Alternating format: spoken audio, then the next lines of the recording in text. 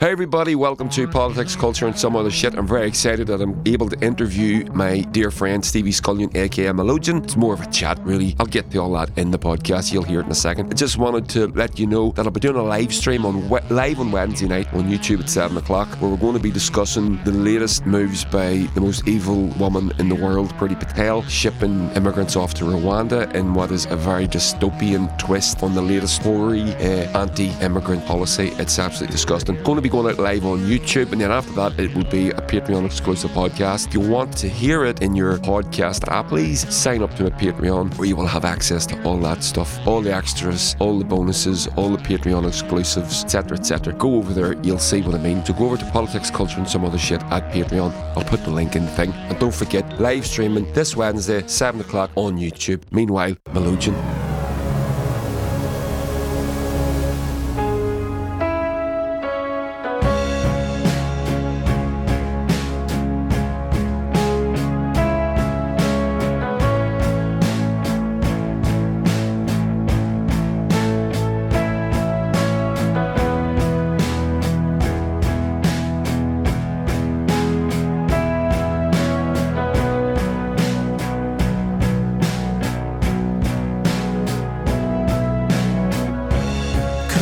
Thing I ever seen.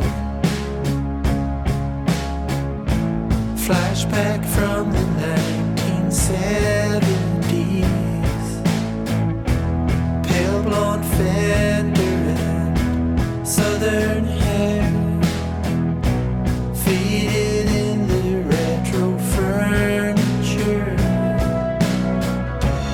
Are evaporating dreams.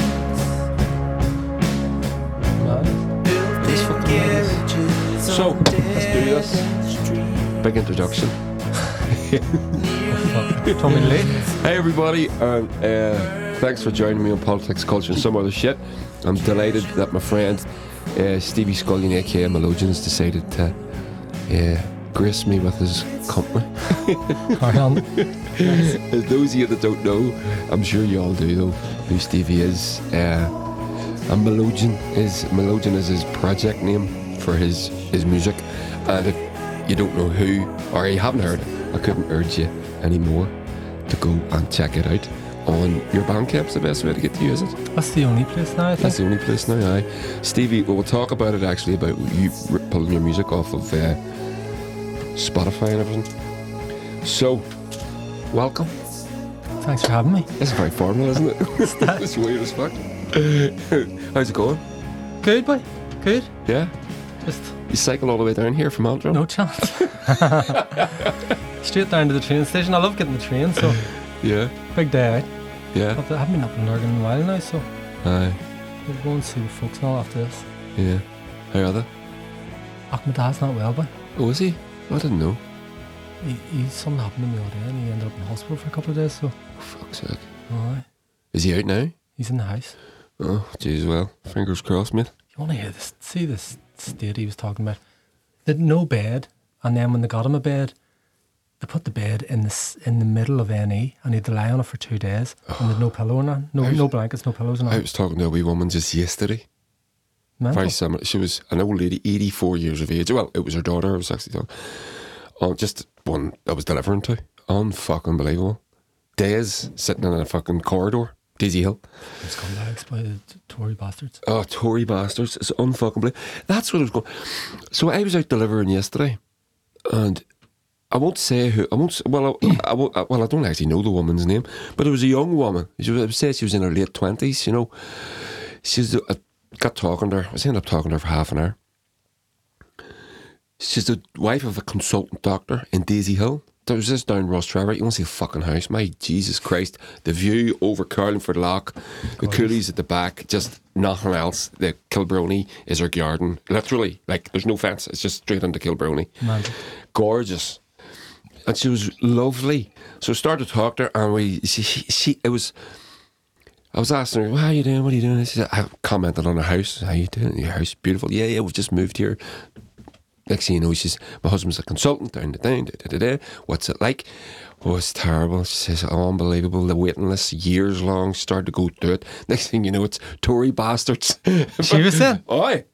upper middle class, wife of I would say she's probably a doctor herself. She's got a kid. She's looking after the baby in the house. Maybe she's on maternity leave, something like that. That's the impression I got. But yesterday, it was nuts. I was talking to two of the drivers in the yard as well. And 3 people to me yesterday from all different backgrounds. One of them was English, one of them was from Cookstown, one's a middle class doctor's wife. All used the R word, revolution. It's about time, isn't it? What the fuck? It's Imagine that. what's took them so long? I know, but this is it was just remarkable to me because here, let me just check this, man. Oh no, you're good. It's just remarkable to me because it was just those 3 different backgrounds, those 3 different people. Well, that's what I've been saying for ages, and yourself as well. You know, it's only a matter of time before it knocks on everyone's door, unless you're one of these mega rich elite people or something, and it'll probably come to them too. Hopefully, like when the revolution really kicks in. That's what Chris Hedges is a man I admire greatly. Anybody who listens to this podcast will know his name because I talk about him all the time. He calls them the jet set class, and he says they live in Richistan. They don't live in our world. Our planet is not. They don't experience the same things. So one of the examples that he gives, it's actually fascinating. Remember Trump? I don't know if you know, but when Trump was in office, his education was it education or trans? I think she was the education secretary. Was a woman called Betsy DeVos, who is the sister of Eric Prince, who is the CEO of Blackwater, which is a company that wants to privatise the American army and is successfully managing to do it. So basically, one of the reasons for that is sort of being considered is because if you privatise the army, you send in mercenaries. You're then no longer culpable, and you've got degrees of separation from events and culpability. So that's why when they organise coups, they don't just send in the regulars, they send in mercs. Yeah. Because then they've got deniability. But you didn't know anything about that. You know what I mean? So, but obviously the Blackwater will make fortunes of money. But these are princes and princesses, princelings. They've never experienced normal life as we would understand it. They've got no means of understanding. They don't get it. So when Rishi Sunak last week was talking to, 2 weeks ago, was talking to a woman on LBC, the Ian Dale show, and she's explaining that she has to sit in a blanket at night, and she's a woman making a good living, has to ride a bike for Uber Eats in the evening, and can't feed her 2 children, and he is just doesn't get coached to go just right. If anybody says like, just try and find a way to empathise with them. them. Look normal. Yeah. So he says, "Oh, I've got 2 kids. I know exactly." You're a billionaire. You have no fucking way of understanding what this is. So back to this woman, Betsy DeVos. She gets sent to Japan. This is a true story because this was in a book. The person that wrote the book was her advisor, right? She saw a bus in the airport. There was our private jet lands, and she didn't know what it was. A bus? A bus. She's seen a bus and went, "Oh, that's a quaint idea. Put everybody in." Says that car. What the fuck? She didn't know what a bus was. Where's she from? America? She's American. Yeah. What the hell? Unfucking believable. But that's what I mean. Back to the point. That's what Chris Hedges calls the jet set class. No, it's time. It's comes to an end, isn't it? What are you looking for? Somebody just threw the first stone. No, apparently it only takes 5% of a population to do a revolution. Yeah. Happy days. It gets rolling. Whenever the Cuban Revolution happened, it was like it's just conditions got so bad. But then the revolutionaries were all living in the jungle and attacking the government, but they weren't getting popular support. It took years. Yeah, it took 5-6 years, and eventually it all happened. There was a general strike, what actually caused the revolution, but it was after years. A general strike's bound to be on the cards now, isn't it? Like, you'd have thought so. But what are the unions doing about it? I mean, why are they not uniting? I was talking to someone about this last week, and they were saying, like, that's been their plan all along, isn't it? Just to... Unions don't have any power anymore, you know what I mean? Yeah. Yeah. No, they don't. But I really don't know. It whenever you've got the likes of in this country being run by Boris Johnson and Rishi Sunak, and you know, down south there's another hedge fund just mopped up 500 fucking houses and Ireland is the one that really does my domain by. Aye, it's Like, leave the Brits if they want to do that. They're the ones voting them in, you know, whatever. But how can someone call themselves an Irishman and be doing stuff like that? Like, Well, that's what James. That's Connolly's quote. Yeah. Connolly says something along the lines of, "I care not for the man whose heart is overflowing for love of Ireland if he can walk past people in the streets." You know, it doesn't mean anything. You know, but that's where I. You know, my point is about politics. Obviously, I comment on it, but I would never get involved because I don't want to get involved in British politics because it's any United Ireland. Then, for me, the way I've sort of made sense of it is I can do something about it in Ireland. So, although we've got Tories in Dublin doing things that Tories do, yeah, I can't do anything about it. And there's Tories in London doing things that Tories do, and nothing I can do will ever. So I'm gonna fuck it. I'm not getting involved. I'll advocate for United Ireland, any United Ireland. Then I can do something about the Tories in Dublin, like fucking shoot them. but you do, like, I mean, it's just a different type of resistance, isn't it? Like, talking about it to people and Yeah, I suppose it is. Yeah, but I've noticed it's really fast. The change has sped up. well, that's what happens Aye. with everything. You know, it takes a while to go and then it just accelerates. Yeah. It's mad. That, as I said, you know, they just sold off an tranche of houses. Did you hear about that one? I read about it last year. I think I read it out in one of my podcasts. I'm not sure. There was a housing estate, 200 houses or something on the outskirts, Kilkenny or somewhere like that. And, you know, people go and buy them off plan and put down a deposit and all that sort of stuff. All the people had their deposits returned, and the whole fucking estate, bar a few, was all sold to a hedge fund. The cuckoo funds. So That's they've used le- those that's- deposits to make the project happen and then said we can actually make far more money here. Yeah. And the people that wanted to buy the house will now be renting the house, most likely, and paying somebody else's fucking mortgage. That's good, isn't it? It's disgusting, man.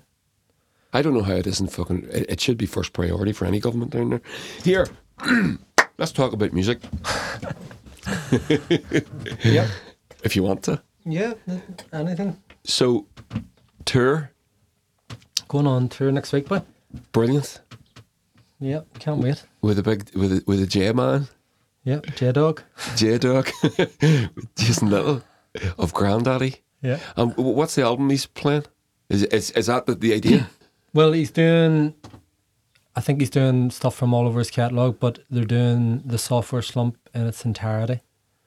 And it's with, it's called the Lost Machine Orchestra, but Aye. I don't think it's a full orchestra. It's like, I don't know, I think there's about 15 of them or something. Really? But I think it's he did a thing one time for Elliott Smith in France Yeah. with an orchestra, and I think it's that team of musicians. So Right. can't So wait. he was able to sort of get them. I'm not sure where it came about, but he came to me about 6 months ago and said they were looking for a no hassle solo support, Yeah. and I'd already toured with him, and he said he wanted it to be me. So Yeah. I haven't tried not to think about it too much because I was waiting on it being cancelled because of COVID and all that. So fingers Yeah. crossed, we're nearly there now. Like, Yeah. flying out on Monday, and then the first gig. To France. Aye, I've got it here. Do you want me to read it out? go for it. So, Nantes, April 19th, in Stereolux, Paris, Le Trianon, Trianon or something. Trianon, 21 April, Lille, 22 April, Amsterdam, Paradis. So I've played there. Have you? Fucking great room. I've been to it, but I haven't played it. By Aye, we played it. We played not in the big room. Now you were playing in the big room, so we were upstairs. But we when we played it, there was a band playing in the big room. They were fucking terrible, and everybody came up to see us. We ended up with hundreds of new fans and sold a fortune of merch. 24 Antwerp de Roma, 25 Bexhill. Where's that? It's beside Hastings down near Brighton. Oh, in England. It Oh, sounds right. like it's in France still or somewhere, does it? Well, it says De La Warre Pavilion. Aye. I thought it was in fucking Holland. It's right on the coast. All like, right, so- Bexhill, I've heard of it, yeah. The London 26, the Palladium. I know. I think this might be the. I have to check, but I was talking to someone last week about this too. I think it's the first time I'll have played the same stage as the Beatles. Stevie boy, I think. the London Palladium. Mental. That's fucking nuts. Is that the one? No, that's not the Royal Variety performance, is it? Where he said shake your jewellery? No, that's what I was talking to the fella about. Ah. And then he came back to me and told it wasn't that. Okay. I'm not sure what that one was, but they played this in 1963, I think, the Palladium. Wow. Can't wait. Full trunks boy for that one. Manchester, Royal Albert Hall. Yeah. And Glasgow, the Royal Concert Hall. Fucking class venues, mate. Oh, they're all style venues, like. Brilliant. And the Lost Machine Orchestra. Brilliant. So he's doing the Software Slump in its entirety, and then, like, I love all this stuff, but the Software Slump has a real special place for me. Like, Really? just that was the first time I heard Grandaddy. It stopped me in my tracks, and everything I heard, I did a wee bit of exploring, but not really. And I Yeah. loved everything, but it sort of takes me a while. Why things have to just sort of seep in slowly. Yeah. And then my mate lent me the Software Slump, and I listened to it every single night for at least a year. Oh, I love it when an album gets you like that. I just headphones on, used to do Yeah. a bong, and it's Yeah. too cold to go to bed by without. Just put the bong on, put on. It starts off real sort of lo-fi, and then it kicks in. Yeah. And that's his secret, I think, that people don't really get. He has this image of being. He was about to turn pro skater, and then he got an injury and all, and then he. What, Granddaddy started getting- skateboarder? Yeah. Oh. So he's got this real cool image and all, and his music's like indie, lo-fi, people Yeah. call it. But he's not. He's obsessed with, what do you call your man? Jeff Lynne Jeff Lynne. from ELO. Aye.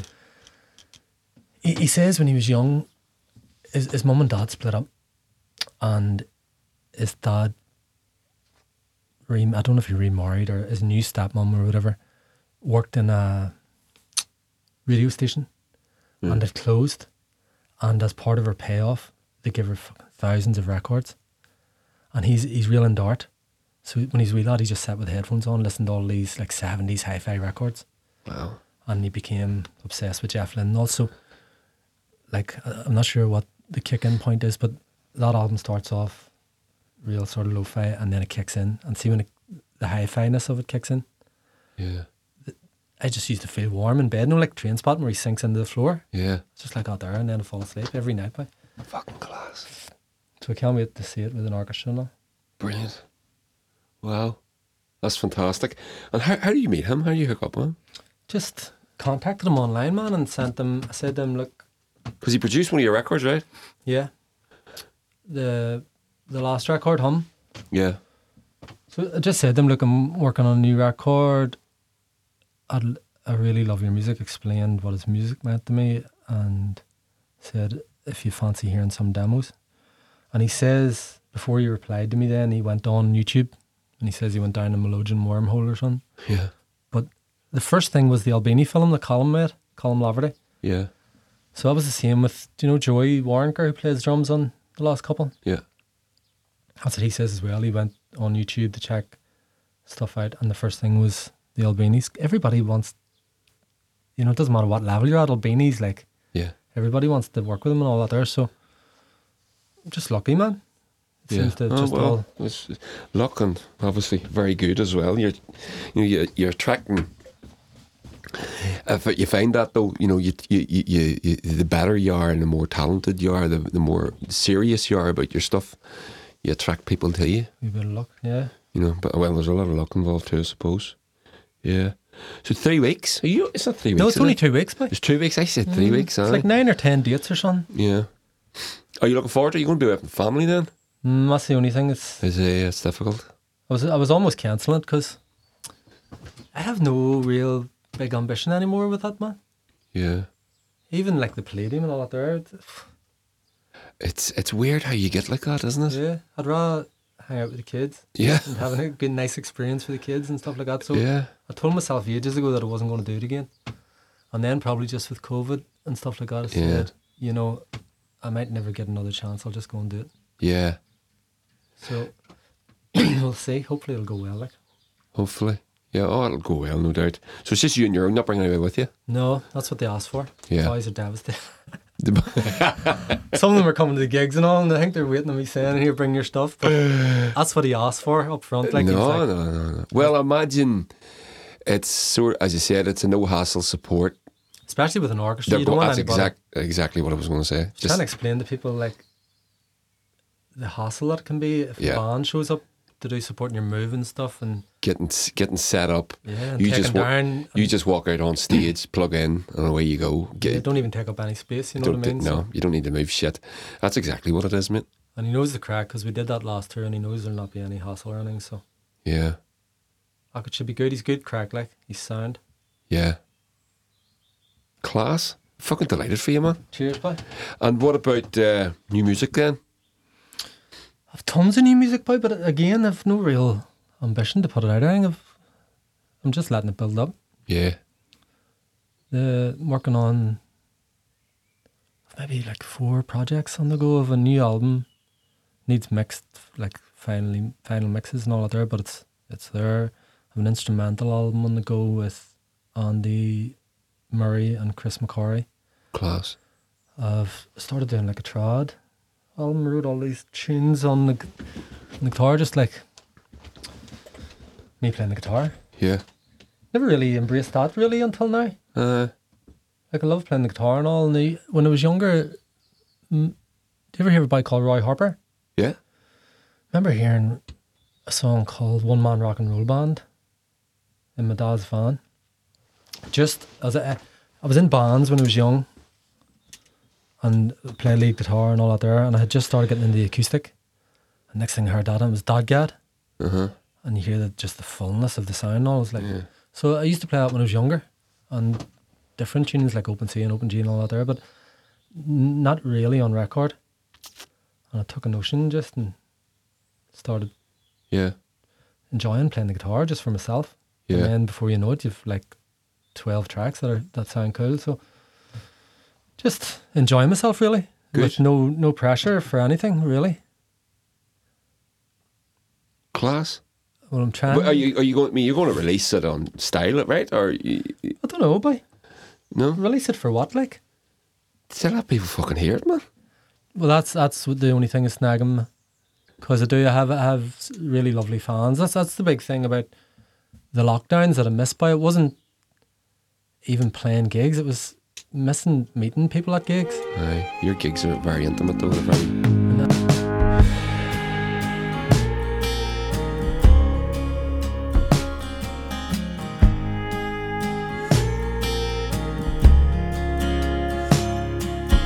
Pushing and pulling every day, struggling all through the night, needing and wanting the decay, troubling my mind when I might. Loneliness, heartache, secrets to know, lost in the darkness, leave me hanging on the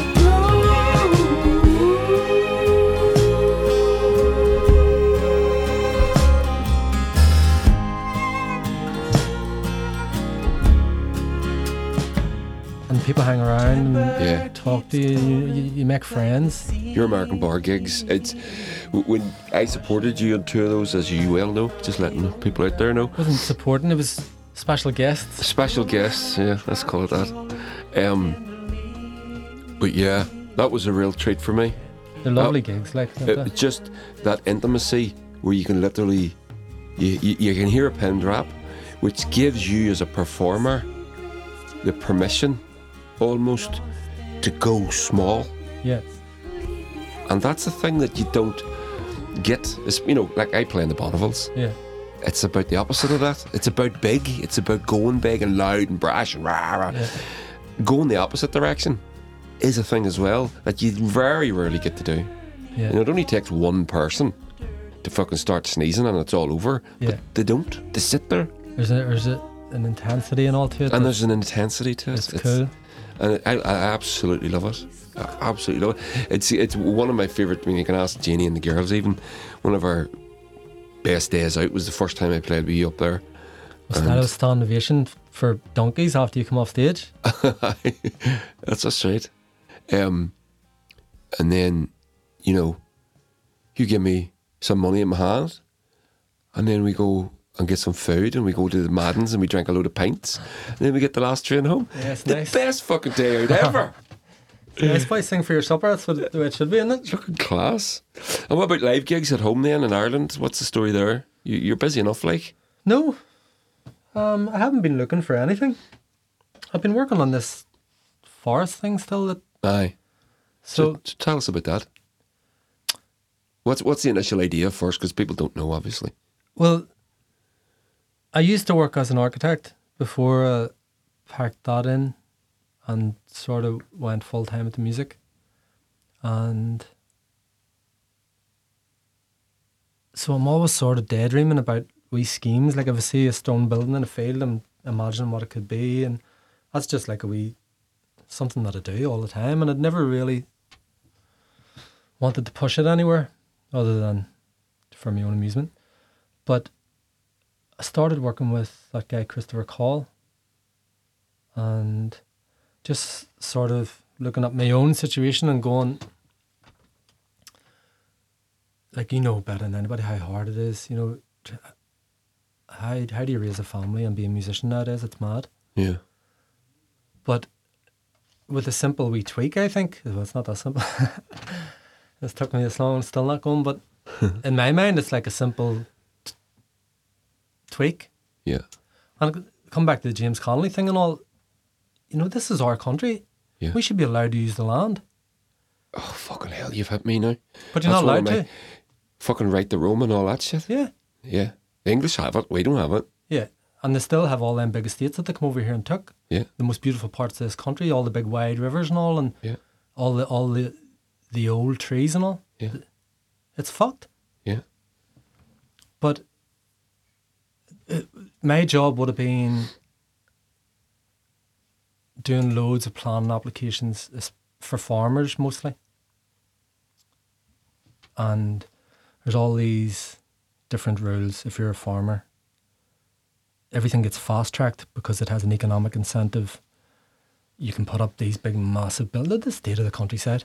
Oh, for fuck's sake. But yet, I can't go and buy a field and build something on it. So that's called agricultural land. Yeah. So, to me, it's so easy that if the planners would just tweak things a little bit, you could drive the economy in a different way. It would help so many people. But it's just not forthcoming. So I've been trying to just navigate some sort of way through it. But people are so fucking resistant to change. Yeah, well, I think it's more than that. It's like, it's designed to keep us down, like, you know what I mean? And if you want to go into like gerrymandering and all, you know, Yeah. I know the Industrial Revolution, they took us all out of our communities in the countryside, Oh. put us into the towns, and now, Yeah. as far as they are concerned, they don't want you to go back, you know? Aye. But so turn that down. But that's the thing. The people don't realise. The Industrial Revolution, people were pulled off the land Yeah. in order to provide the muscle to Yeah. build the. Cheap labour, and then Yeah. after a while they realised, here, it's even cheaper in India. Yeah. We can fire cannons at them if they don't do what they're told. Yeah. Do you ever hear about Winston Churchill doing that? Well, I heard a lot of things about him. He's a prick. He was voted the greatest Briton of all time and all. Unbelievable. Sure, it was him that fucking sent the Black and Tans here. Mad. Who then turned into the UDR, for fuck's sake. It's mad. But Who were worse than the Black and Tans. well, in India, whatever their religion teaches them is Hinduism. you need to be buried intact, or with your your eyes and all this here crack or whatever. So people that he was sending to firing squads, he was actually shooting them with cannons, blowing them to smithereens, and they couldn't be buried intact. That's the type of wanton cruelty. the type of guy you're See, dealing with here. that's the thing. That's the thing that people don't understand about the nature of the very nature of empire. There's a letter in the British Museum, and I think it's from some fucking. First of all, the first people that went out to India. So Vasco da Gama comes. Where is he going? So Vasco da Gama, he sails around Africa and finds a route to India, and he turns up at India. And these are trade missions. That's what these are: exploration and trade missions. So there's an overland route to India. They say same as China. The Silk Road is a Chinese one. They decide if we can do this by sea, we can speed the process up. And we don't need to go through people's territories. We don't have to encounter warlords, bribe people, etc., etc. Steal the trees from Ireland to build the boats. Steal the trees from Ireland, fucking right, to build the boats. And so Vasco da Gama turns up in India with a dead dog and a barrel of fucking butter. Say, could you trade? You want to trade? And they're looking at him going, Trade what? Trade where India has got Thousands of years of culture. Culture, Chinese the same, Yep. North Africa the same, the Middle East the same. The idea of Western civilization is an offence. It's an offensive word. It's an offensive thought. They say, we don't want your fucking shit. We got silks. We've got advanced medicines. We've got we're a feudal society. The whole world was. Parts of it were slave societies, but basically they were far more advanced than us. Yeah. So then we said, well, okay, well, what do we... So we end up...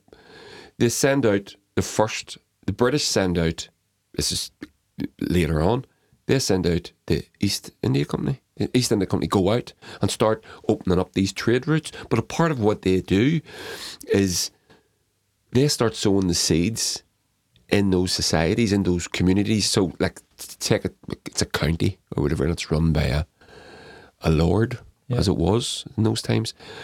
And they start sowing the seeds. But one of the things that they do is they create an arms race.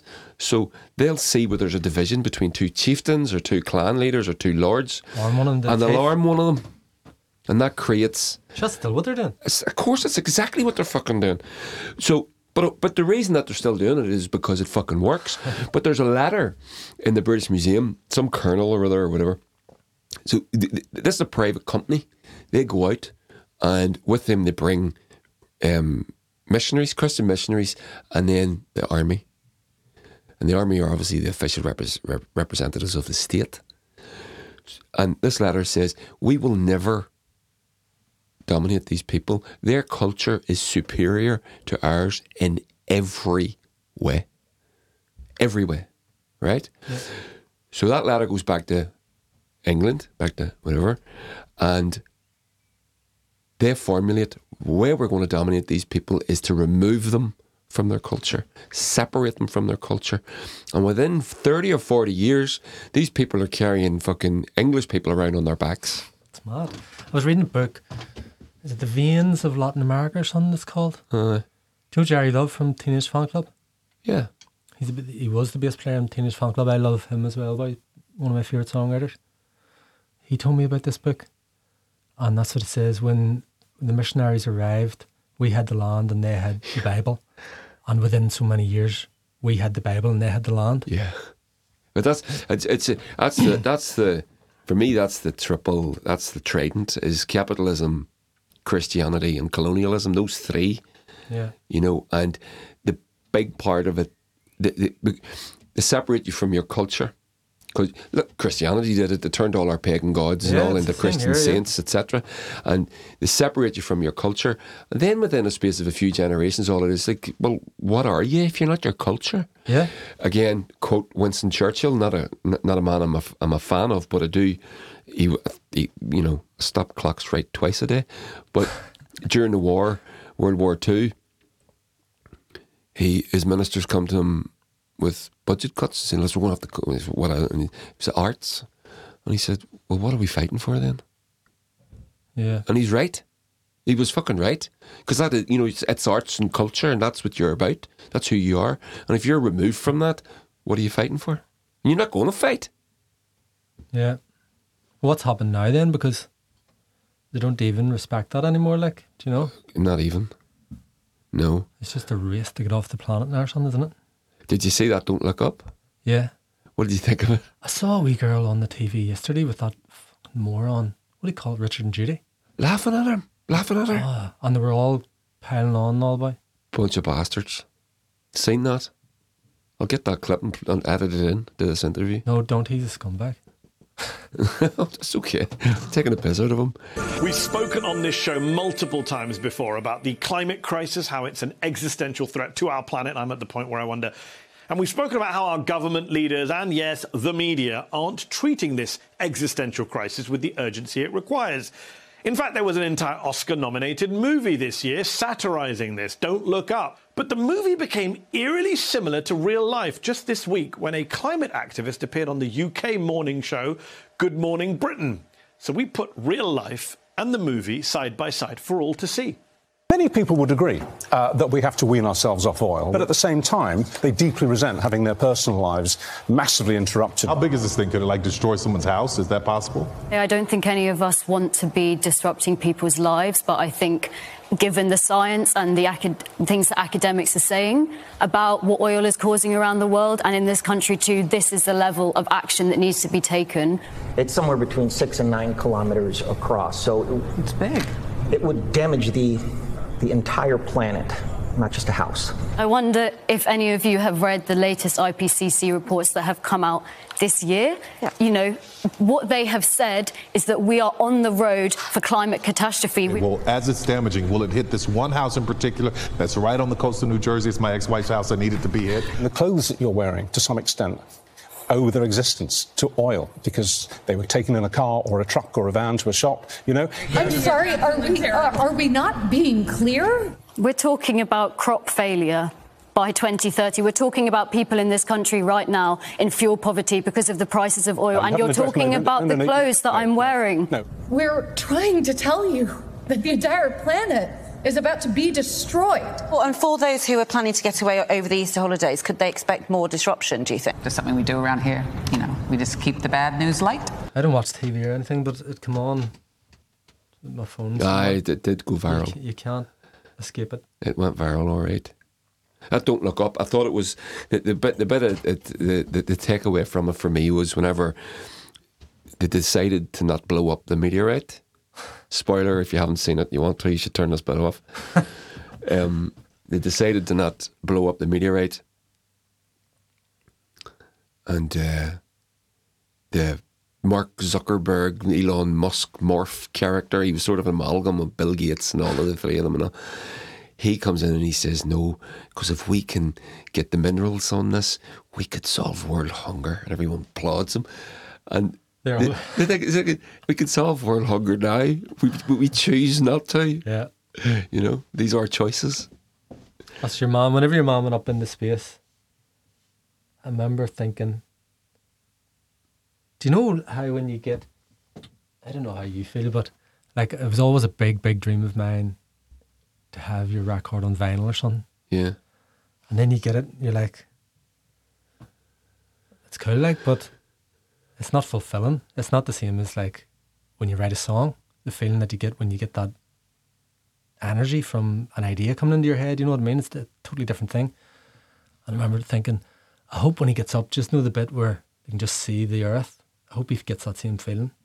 Yeah. It's just fucking emptiness. It's just like vinyl's plastic. Yeah. What is it? Do you know what I mean? Yeah. No, that's class. That's a good way of putting it. We thought of it like that. Nice one. It is weird that too, it is unfulfilling when you finally get your record out.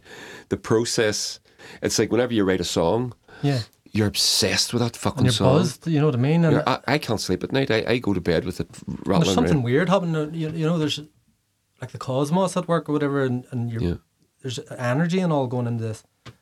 And then you think there's going to be this fulfilling moment that you get this record in your hands, and it's like, next. Now I have to sell them. I have to sell them, yeah. That's it. Whenever I get a song finished, honest to fuck, it's like, right, It's gone, get out of my way. Next, Yeah. there's some other riff that comes But in. isn't it mad that it happens again and again and again? Yeah. And that's the beauty of what we do. That's what I love about it. Like, I think that's where I'm sort of a wee bit stumped about. That's enough for me. You know, I don't need to go and Top of the Pops and do all this shit. Yeah. Which doesn't really work. I come back to trying to raise a family on being an artist. Like the thing down south that they're doing, I think is brilliant with this pilot scheme. Oh, you told me about this? Yeah, they brought it in. I think it's coming in shortly. You should apply for it because in the Good Friday Agreement, it allows that we're Irish as well. You know what I mean? Yeah. They're paying £335 a week, like a UBI. Yeah. Really? To artists? Yeah. Get the fuck. Artists and arts workers, and that's just your like sort of basic income. Fuck, that would do me rightly, boy. And any money you make from your art above that is yours. That's what we need. Yeah. We there's no two ways about it. But you know what I mean? If you had that coming in, you wouldn't be. Not that everybody, you know, and it's class gigging and meeting people and all, but you wouldn't have to be sleeping on people's floors around Europe and playing. Do you know what I mean? You wouldn't be chasing this fucking stupid thing. For some people, would you be able to make art? The creation of art would be enough. It would be enough for me, like. Yeah. That's what I've been chasing with this forest thing. It's like a slower life. Yeah. But you sort of set your property and your studio all up in such a way that it sort of generates a bit of an income. Yeah. Like I think people like being around artists and stuff like that. And if, you know, imagine this studio was a wee bit bigger and it was set in a forest and you could have an audience. Yeah. Yeah. People love it. They love coming, being a part of something and all. That would be enough to give you and your family an income to survive. And the thing about an income for an artist and their family, people would be fucking amazed how little that is. Yeah. We live on air, like. Yep. You know, literally, people don't get it. I have a wife that is a world class, like Olympic gold medal winning budgeter. And only for her, I'd be fucking. Yeah. I'd starve to fucking death. But it doesn't take a lot. No. And I'm the same, like, you know, without Julianne, no, I'd be snookered. Mm. But, you know, I've been saying this for ages. People don't realise what way the music industry works and their favourite DIY indie artist or whatever. You don't realise what's going on behind the scenes there. But it's going to come to everybody's door. Doesn't matter what your job is, at some point this whole fucking system is going to fall down and everybody's going to feel that. Yeah. Maybe that's why the revolution seems to be accelerating, as you're saying, you know. People are sensing it. I genuinely, I was taken aback a little yesterday when I was out on my rounds, and I was, you know, that's weird because you don't hear that. Not from rich people, like. No, and you know, she turns out she's a fucking full red lefty. You know, she was everything. She, without saying I'm a socialist, she was saying I'm a socialist, and she knew we were. I mean, I'm driving, you know. Yeah. But all the policies that she was advocating for was just pure leftism. That's why don't they say musicians and artists are the most dangerous members of society? Yeah. Because you're mixing with everybody and maybe spreading these fucking weird notions. Yeah. And you get into, and then also by nature of the fact that you're, you know, musicians are supposed to be troubadours. Troubadours move. Yeah. They travel. They wander. You know, we know we're talking about something different, and that's how you get to meet with all different levels of society, different parts of the world, and different. Yeah. You know, and that, obviously to an establishment that is going to be a dangerous thing. Yeah. Without a doubt. That's a cool thing about it that you don't really realise until you're a few years in. It's mad the people that you meet, isn't it? Yeah. It's class though. Yeah. It is class. I do think, you know, it's kind of weird, you know, when you start out, you know, you're full of energy and full of ideas, but you don't know how to do anything. Yeah. You don't know how to get a record out, how to record, how to do a tour, how to, you know, but you figure it out. Would you, if you could go back and you know how hard it is and what it takes, would you do it? Or would you do it different? Oh, I would do. Well, I might do things differently for sure. But I mean, I would try and eliminate the many mistakes that I made, but without a doubt, I would do it again. I often sort of think about me as a wee boy, you know, as a 12-year-old, and I sort of imagine him talking to me, looking at me, Yeah. and he goes, "We're doing what? What have you got us into here?" Really? No, because that's what he always wanted to do, that kid. Yeah, yeah. Really? We did it? Yeah, well, I'm the same. Like, No. like that thing about maybe playing on the same stage as the Beatles and all. It's mental. Yeah. Nuts. Do you know? Nuts. It's fucking class. Here, just reminded me because I'm going to do this while it's in my head. So a couple of questions for you. So I did put this out on Twitter, obviously, but only just. I'm so busy with the podcast. It's class. Style boy. Okay, let me get it. Where the fuck's the question? Where's the question? We 4-tracker boy. Oh, aye, we could set 4-track, yeah. Style. Where'd you get that? Andy Tollman lent me that, but he hasn't come back for it. But Where'd he get it? I have no idea. He stole it off you, did he? I don't think he stole it off me, but I had one and it went missing. Ooh. It was in Mikey's studio. I'll have to ask Andy. Aye. Cut that out. No. Right. So we are Ariel sent a question. Style? Yeah. Can you ask him if he can bend notes on his harmonica yet, and can he have your hat? I still don't know if I can. People tell me I can bend notes on it, but to me it doesn't sound good enough yet. I love Neil Young's harmonica playing. Yeah. And he's like, so to me it's just all sucking and blowing. It doesn't feel like I can do it, but I think I can. Jimmy Young tells me I can. You're going to sucking and blowing. You'd be a good prostitute. And can you have your hat? Which one? That's probably the one on the record cover. That's your most famous one, I Was I think. playing it on Hum? Aye. Am I wearing a hat in that? Yeah. I'm not. I'm wearing goggles in that one. Oh, aye, that's right. Aye, that's right. I'm What am I wearing thinking one of? What am I thinking of? on the back of Weirdness. I'm wearing a hat, I think. Aye. There's definitely one of them. Right. Andy Murray. Yeah. Murray Magic Tones. The house is burning down. Which would he grab as he ran out the door? His Neil Young or his Beatles LP? Ooh. I'd probably have to grab. I don't have really. Well, hold on here. Fuck. That's tight. The very first record. The very first. Andy, you know this boy well because he's genuinely fucking flummoxed. Do you know what? If I'm being honest, I wouldn't even go near the records. Do you know? Right. They don't really. So he's not going to answer your question, the card. Like the physical thing doesn't really. No. Do you know? It's all you can buy it again. Aye. But it's a metaphor. Who's Well, your favourite? He said. The Beatles has Aye. to be. Yeah. But love Neil Young too. The very first record I bought was Let It Be. Yeah. Bought it in the Virgin Megastore in the early 90s. But I also have one of my favourite records is After the Gold Rush, Neil Young. Oh, it's a fantastic album. And my dad had a copy of it, like an original from when it came out, and it went missing.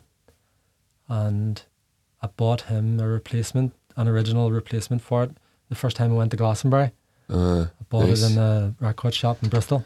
Yeah. So it's hard. It would be one of them two, and I don't know which one. Can that grab them both? Yeah, I don't see why you can't. What about the dog and the kids and all? Well, Just leave them to it. yeah, that's what he said. He said, "Don't worry about them." There's a clear hierarchy here, and the children, the wife, and the dog don't come into it. Jesus. Over a piece of fucking plastic. That's the thing. And, like, the fact that vinyl comes from oil as well, man. Aye. It's fucking unsustainable. When is it going? When are people going to turn around and go, we're bound to be able to make a different version of vinyl records that we don't need to fucking destroy the planet. But I mean, I think that's the least of the priorities at the minute. It's not the vinyl industry that's fueling the planetary collapse. But I wish someone would speak up and say, right, all these artists with all these good intentions, and do you realise? And knock that on the head. Well, it's a fair point, but it makes me think about what you did when you pulled all your music off the streaming services, because you made a very moral stance there, which I applaud you for. I followed you, but then I don't know if you know this. I went on to Tidal and Pandora, or not Pandora, fucking Napster. Although it's not on Napster just yet, because this is weird as fuck. Napster's the one that pays the most by a fucking mile. Serious? By a mile. They're the ones who started off. I know, they're the ones that fucking started ripping everybody off in the first place.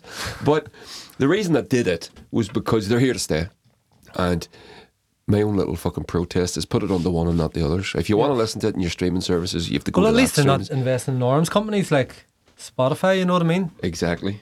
Although you never know what's going on behind the scenes. But so tell me, I mean, I'm sure it's obvious why you did that, but why did you pull your music off those? You want to tell people? Just because I don't want to work with bastards, like, you know. Yeah. And what other industry do you know where people would just suck it up and say, oh, sure, that's the way it is. You know, they're going to treat us like dogs. There's no respect for the actual thing that makes their company work. You know, they can't exist without artists and all, but they're just going to treat them you don't even have to squint to see that. I mean, it's fucking right there. And people just...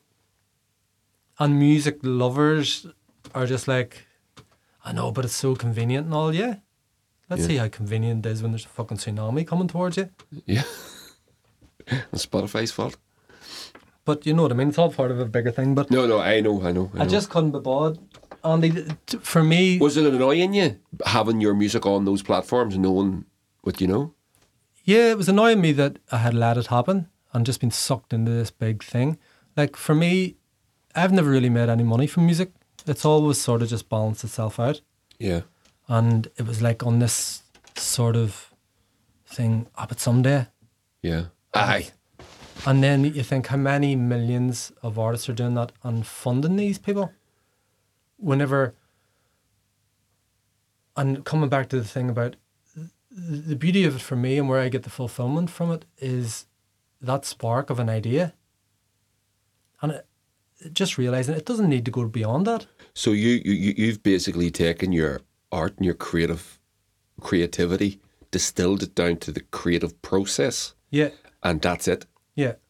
And that's what I think. I think people like being around that sort of energy. Yeah. And if I could get my studio into and would you be happy to do that in front of people, or how would you present that? No, well, I mean, you'd be in your studio, but like it depends, man. But I've been over this last couple of years, just before the lockdown, it was starting to take off a wee bit, and then it's starting to come back now with people coming into the studio to write and help. Maybe I help them produce stuff or whatever, but yeah, I think just being around that, people like it.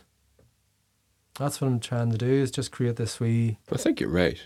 Wee place. You know, there's an energy that goes along with that people like to be around, and it's good for people, especially if you put it in nature. Yeah. Do you know? Of which there's increasingly less and less. Yeah. There's our council around here has gone on some fucking tree hate. Everywhere you look, they're just cutting down fucking trees. And by the way, you wouldn't be allowed to do it because there's birds nesting in them right now. It seems to be all these big companies have got the contracts for the councils. Yeah.